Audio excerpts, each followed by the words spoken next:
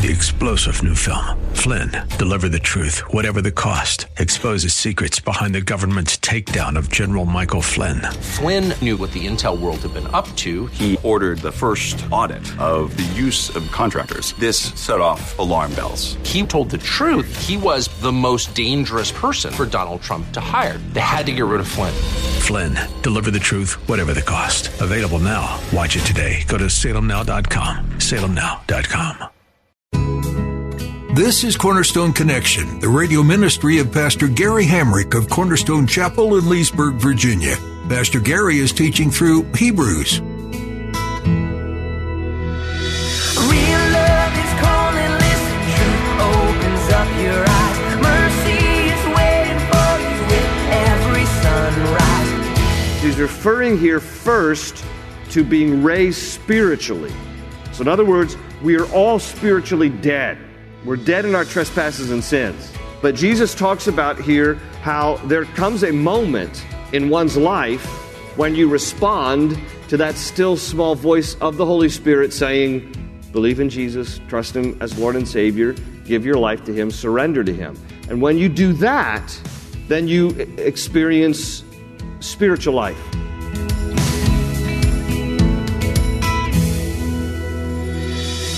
How alive are you?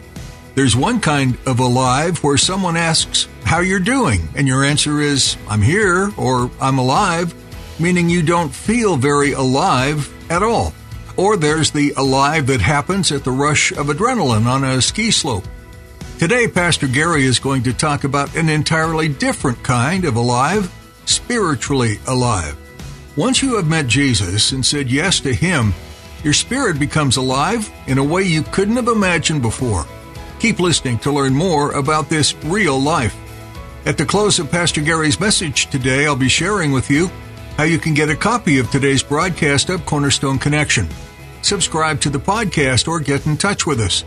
But for now, let's join Pastor Gary in the book of Hebrews chapter 6 with today's edition of Cornerstone Connection. Many of you already understand about the baptism of the Holy Spirit, but it's something that the writer of Hebrews says, I want baptisms plural. I want you to move on. This is elementary, so I want to make sure everybody has at least a cursory overview of what it means. So in John chapter 14, Jesus is speaking to His disciples, and He says in verse 15, He says, if you love me, you will obey what I command, and I will ask the Father, and He will give you another counselor. Some of your translations say comforter or helper. It's the Holy Spirit. To be with you forever, the Spirit of truth. And He says to them, the world cannot accept Him because it neither sees Him nor knows Him, but you know Him, for He lives with you and will be, shall be in you. So right there we have an understanding of two aspects of the ministry of the Holy Spirit. He is with you. Para is the Greek word. He's around you. None of us came to faith in Christ except that the Holy Spirit was working around us to woo us, to bring us, to lead us to Christ. Okay? So that's one of the aspects of the ministry of the Holy Spirit. Even before you get saved, He's with you. He's moving you to this place of surrender to Jesus. And then Christ says here to His disciples, and He shall be in you. Now, the Holy Spirit comes in us when we receive Him as Lord and Savior. Now, go to John chapter 20, because this is when the disciples, for all intents and purposes, get saved, and the Holy Spirit comes in them in John chapter 20.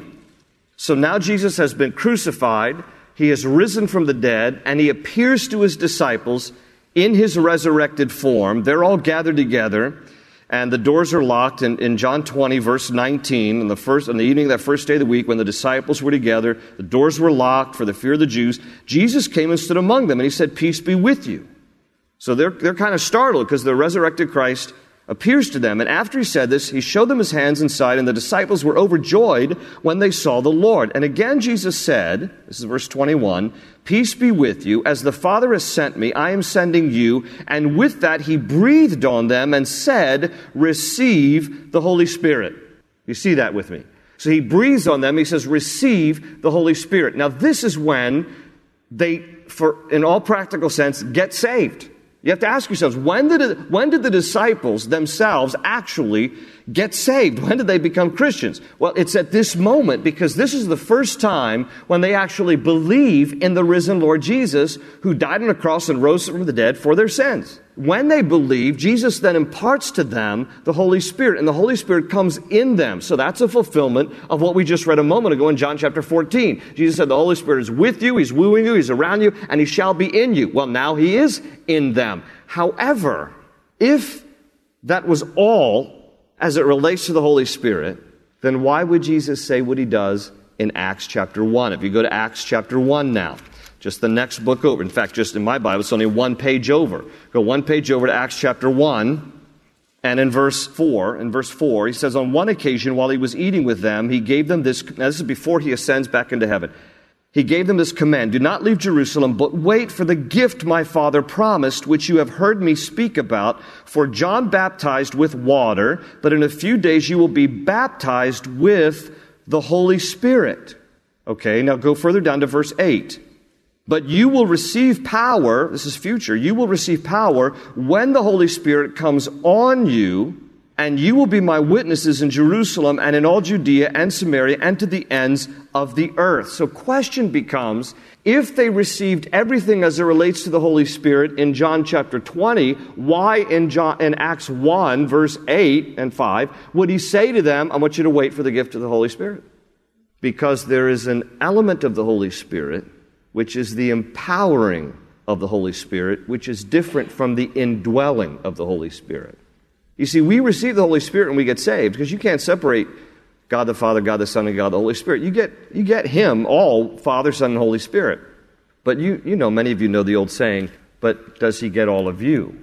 And so the empowering of the Holy Spirit is that fullness of God's Spirit that comes upon us, and it's that baptizing work, that fullness of the Holy Spirit. And so that is another baptism that the Bible speaks about. And then you can read later in Acts 2 and Acts 3. Acts 2, the Holy Spirit falls upon the early church, and Peter gets up and he preaches, and he said, this is a fulfillment of Joel chapter 2, when the Holy Spirit was promised to be poured out upon all who would believe and receive. Now, for those of you who might be here saying, well, I know I'm saved, I've received Christ, but I'm not sure I have this fullness, this baptism you're speaking of, Pastor G. Okay, how do we get that? Well, in Luke chapter 11, Jesus said this in verses 11, 12, and 13. He says this, if you being evil know how to give good gifts to your children, how much more will your Father in heaven give the Holy Spirit to them that ask? So the way that you receive the empowering of the Holy Spirit, the fullness, the baptism of the Holy Spirit, is the same way that you receive Christ as your Savior. You believe by faith. You ask and you receive. So anyone can ask, Lord, baptize me in your Holy Spirit. I need the fullness of your Spirit. I need the power of your Spirit. For some Christians, they exist most of their Christian life feeling like they have no real joy, no real power, no real ability to witness to people. They don't really feel like they have any real victory over sin. They don't really have any kind of joy to any measurable degree. And they're wondering, I'm going to heaven, but, I don't really feel like this is all that powerful. Well, perhaps it's because you have never asked specifically for that baptizing work of the Holy Spirit. The power that comes upon us, the word power in the Greek is dunamis. We get our English word dynamite from that word. The power of God's Spirit that comes upon us because we ask for that overwhelming, infilling, overflowing work of God's Spirit. So I would encourage you just simply to ask the Lord and let Him baptize you with His Holy Spirit. All right, back to the book of Hebrews. So if you want more on that whole topic, you can go to the teaching archives, and I taught through Acts 2, and you can go and look up Acts 2. But back here to Hebrews chapter 6, the other thing that he says in relation to baptisms is the laying on of hands. And the laying on of hands, we see different examples of that in Scripture. Why do we lay on hands? Well, for the baptism of the Holy Spirit is an example in Acts 8:17. It says, then Peter and John placed their hands on them, meaning the believers at Samaria, and they received the Holy Spirit. But I must add, when you look at the book of Acts, the Holy Spirit fell and came upon people not every time because somebody laid hands on them. You could look at Acts chapter 10, Cornelius and his family. They just heard as Peter preached and the Holy Spirit fell on them. Acts chapter 2 in the early church, the Holy Spirit fell on them. So it doesn't always happen only because somebody lays hands on you, but that's one way that we see the use of the laying on of hands. Also praying for the sick. In Mark 16:18, Jesus said in relation to believers that they will drink deadly poison, it will not hurt them at all, and they will place their hands on sick people and they will get well. And then we also see the laying on of hands for the appointing of pastors and elders in the early church. In Acts 13:2 and 3, talks about while they were worshiping the Lord and fasting, the Holy Spirit said, "Set apart for me Barnabas and Saul for the work to which I have called them." And so after they had fasted and prayed, they placed their hands on them and sent them off. So we see that example in Scripture as well. So those three primary reasons we lay hands on people: to pray for the Holy Spirit, to pray for the sick, and to ordain or to appoint pastors and elders. And back here in Hebrews chapter 6, the other twin terms that he uses in the rest of verse 2 is the resurrection of the dead and eternal judgment. So that's number 5 and 6 on the list of 6 elementary teachings. Now, this has to do with future events. And believe it or not, the Jews believed in both of these. And even today, if you ask an Orthodox Jew who doesn't even believe in Jesus necessarily, do you believe in the resurrection of the dead, and do you believe in the final judgment? They will say yes, because even the Old Testament scriptures bear that out. And I put the references up there for you. Isaiah 26:19 says, "But your dead will live, their bodies will rise. You who dwell in the dust, wake up and shout for joy. Your dew is like the dew of the morning. The earth will give birth to her dead." And then also in Daniel chapter 12, verse 2, Daniel says, "Multitudes who sleep in the dust of the earth will awake, some to everlasting life, others to shame and everlasting contempt." So even the Jews understood in their Old Testament scriptures about the generic concept of the resurrection of the dead, that there was life everlasting, and there was also a final judgment. But it wasn't until Jesus comes along and he really defines it more clearly that we come to learn even more. And so I'm going to read, you can actually turn to John 5, it's a little bit long. I'm going to read John 5, 24 to 29, if you want to turn in your Bibles and see this with me. Jesus speaks here about the resurrection of the dead and the final judgment in this passage of Scripture in John 5, 24 to 29. And he's going to talk about, in this short passage, he's going to talk about 2 kinds of resurrections. He's going to talk about spiritual and then physical. And so here's what he says in John 5:24. He says, "I tell you the truth, whoever hears my word and believes him who sent me has eternal life and will not be condemned." Now I want you to underline that. I'm going to come back to it. He has crossed over from death to life. I tell you the truth, the time is coming and has now come when the dead will hear the voice of the Son of God, and those who hear will live. All right, pause for a moment. What does he mean, a time is coming and has now come? He says present tense, because he's referring here first to being raised spiritually. So in other words, we are all spiritually dead.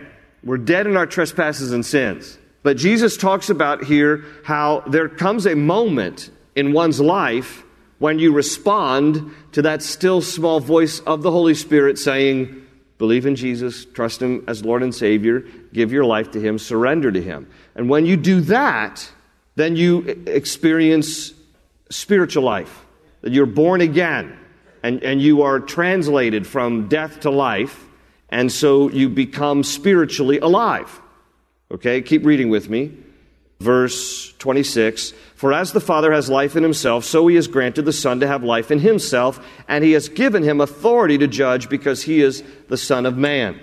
Verse 28, now he switches here. "Do not be amazed at this," meaning spiritual life. And he says, "For a time is coming when all who are in their graves," now he's talking about physical resurrection. "A time is coming when all who are in their graves will hear His voice and come out. Those who have done good will rise to live, and those who have done evil will rise to be condemned." Okay, now when he speaks here, it's in the context of what he already said about in verse 24, whoever hears my word and believes him who sent me has eternal life. So he's not talking about people who've done really good things in their life and they rise from the dead and they go to heaven. He's talking about those who are good only because we're made good through the righteousness of Christ. But he says there's going to be a real, literal, physical resurrection from the dead. Just as Jesus Christ rose from the dead and his body became glorified, that is to say, became imperishable. It was still similar in feature and appearance, but it became imperishable. It was no longer subject to death or disease, or it wasn't frail, it didn't get weak. It became imperishable.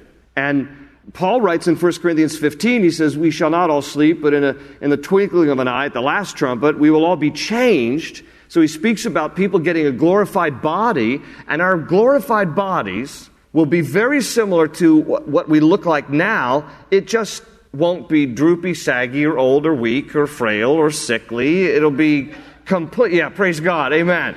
And the older you get, the more you want to say praise God to that, right? And again, who know how old are we? There seems to be, we don't know for sure, but there seems to be this, when you look at Scripture and you see, when was a priest first able to be a priest? When was a rabbi first able to be a rabbi? How old was probably Adam when he was created? Because he wasn't created as a baby. The rabbinical thought is that age of Adam, and you see in Scripture the age of a priest is 30. So we might be universally 30 years of age in heaven, which is great if you're 70. It's a bummer if you're 15. But who knows? All I can tell you is we're going to get a body that is similar to Christ in the sense that it will be imperishable and will never experience any of the kind of stuff that our bodies experience now. And so there's a spiritual awakening and there's a physical resurrection as well. So back here to Hebrews now. So these are kind of the elementary things. And the writer of Hebrews says, we should understand this, that we should move on from these things, that these are foundational. And there's, by the way, the final judgment that is to come. But don't worry about the final judgment, because that's why Jesus said, whoever believes in me will not be condemned. He's crossed over from death to life. In Romans 8, verse 1, there's therefore now no condemnation to them that are in Christ Jesus. So there will be a final judgment, and God will separate the sheep from the goats. He'll separate the righteous from the unrighteous, and the righteous will live with him forever. And those who have rejected him will be punished. There is eternal separation. Hell is real. It's not an imagination. It's not a figment of our imagination. It's not a thing of just movies. It is real. The Bible speaks of it. And so God wants none to perish, but all to come to repentance. He wants nobody to go there. So that's why he sent his son Jesus to die on a cross. And so all these things are elementary, the writer of Hebrews says. We should know these things as some basic things. And so now we come to a section here in Romans 6 where this is going to I'm going to give a slight introduction to this, and then I'm going to have to come back next week because we're moving into some verses that are some of the most controversial in all of the Bible. And some of you are aware of this, and others may not be, but read with me together. Just follow along as I read verses 4 through 6. This is what he says here. It is impossible for those who have once been enlightened, who have tasted the heavenly gift, who have shared in the Holy Spirit, who have tasted the goodness of the Word of God and the powers of the coming age, if they fall away, to be brought back to repentance, because to their loss they are crucifying the Son of God all over again and subjecting him to public disgrace. How many of you have read these verses before and they've troubled you? Let me just see your hands. All right. How many of you have never really contemplated these verses? Let me see your hands. Okay, good. These verses are some difficult verses. There's been a lot of debate. There's been a lot of hostility in the body of Christ over these verses.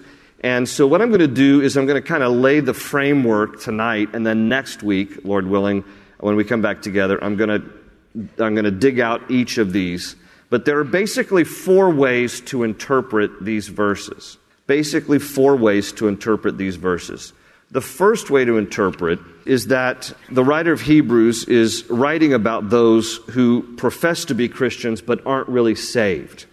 That he's talking about people who say they're saved, but they aren't really. They didn't really come into a personal relationship with Christ. There's another view of these verses, and that is that the writer of Hebrews is writing hypothetically, that he's creating a scenario here saying basically this is what would happen if a Christian could lose his or her salvation, but since he can't lose his or her salvation, then this doesn't really apply, but if he could, there would be no possibility of salvation. So some see these verses as hypothetical. And then there's the third way to interpret these verses is that it's not really about salvation, but it's a warning about the lack of Christian maturity. And some look at this and say, well, after he just gets through talking about all these elementary things, then the argument that he's making is that if you don't go on to maturity, then you're just biding your time trying to go to heaven, but you're going to make no real contribution to the kingdom. And then the fourth way of possibly interpreting these verses is that it has to do with the possibility of apostasy. That is to say, a Christian leaving his or her salvation. Now, I do want to just at least take you through some verses to show that the writer of Hebrews is building a case about the potential for people to drift away from the Lord. So still here in Hebrews, I want you to go back to chapter 2. I just want to read a few verses with you, and then we'll come back and unpack all this next week. But in Hebrews chapter 2, look at verses 1 through 4. Well, actually just verse 1 for the moment. Hebrews 2, verse 1. He says, "We must pay more careful attention, therefore, to what we have heard, so that we do not drift away." So that we do not drift away. Go to chapter 3, look at verse 12. "See to it, brothers, that none of you has a sinful, unbelieving heart that turns away from the living God." Now notice, what we just read in chapter 2, verse 1 talks about drift away. Here in chapter 3, verse 12, he talks about turning away. Go to chapter 10, Hebrews chapter 10, and in verse 26, he says, "If we deliberately keep on sinning after we have received the knowledge of the truth, no sacrifice for sins is left, but only a fearful expectation of judgment and of raging fire that will consume the enemies of God. Anyone who rejected the law of Moses died without mercy on the testimony of 2 or 3 witnesses. How much more severely do you think a man deserves to be punished who has trampled the Son of God underfoot, who has treated as an unholy thing the blood of the covenant that sanctified him, and who has insulted the Spirit of grace?" Jump down a little bit further, verse 35. "So do not throw away your confidence. It will be richly rewarded. You need to persevere so that when you have done the will of God, you will receive what he has promised. For in just a very little while, he who is coming will come and will not delay, but my righteous one will live by faith. And if he shrinks back, I will not be pleased with him. But we are not of those who shrink back and are destroyed, but of those who believe and are saved." So I want you to notice, and again, we'll talk more about this next week, there's this constant emphasis, and it gets even more intense as you go through the book of Hebrews, starting at chapter 2:1, what I just mentioned about warning about don't drift away. Then you get into chapter 3, and he says don't turn away. And he gets into chapter 6, where we were earlier, and he says don't fall away. And then in chapter 10, he says don't turn away. So there's this constant warning here throughout the book of Hebrews about this potential to turn away, drift away, fall away, shrink back, all of this stuff. And so that's key to understanding the interpretation of chapter 6, verses 4 to 6, which we will get to next week. So read those verses. We're going to look at them, and I'm going to give you my opinion about these 4 and which one I think is probably the most accurate way to interpret these verses. Open ocean, jump in and you'll find the cornerstone's your connection. Run towards your new life. The book of Hebrews encourages its readers to stop relying on what they can do to be saved, known as living by the law. There's a better way, and it's through Jesus. Jesus came to earth and perfectly lived out his life, never wavering from the law and always showing love and kindness. He was perfect and was also the perfect sacrifice for sin. He obediently died in your place so that you wouldn't need to face the punishment your sins deserve. And all you need to do is accept it. Are you ready to take this step of faith? Jesus is ready and waiting for you to step away from your old life with loving arms wide open. If you're making a decision for your Savior today, please let us know. You can send an email to prayer@cornerstonechapel.net. We'd like to encourage you to find a Bible teaching church in your area right away. It will be a place where you can grow and learn and find the support of community, of family. You're now part of a family of faith, after all. If you happen to be in the Leesburg area, consider yourself invited to Cornerstone Chapel. We meet weekly for worship and fellowship after studying the Bible together. You'll be able to get more information at our website, cornerstoneconnection.cc. That's cornerstoneconnection.cc. That's all for today. Thanks for tuning in to Cornerstone Connection. They say you're a wandering soul, that you've got no place to go, but still you know,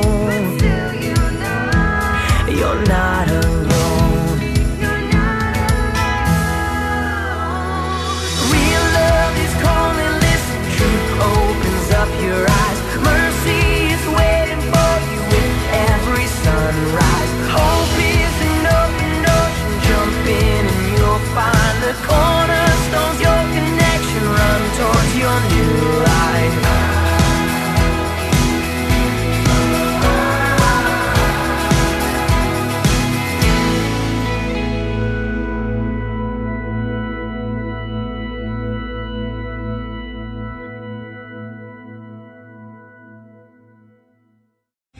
3-star General Michael J. Flynn, head of the Pentagon Intelligence Agency, knew all the government's dirty secrets. He was one of the most respected generals in the military. Flynn knew what the intel world had been up to. He understood its funding. He ordered the first audit of the use of contractors. This set off alarm bells.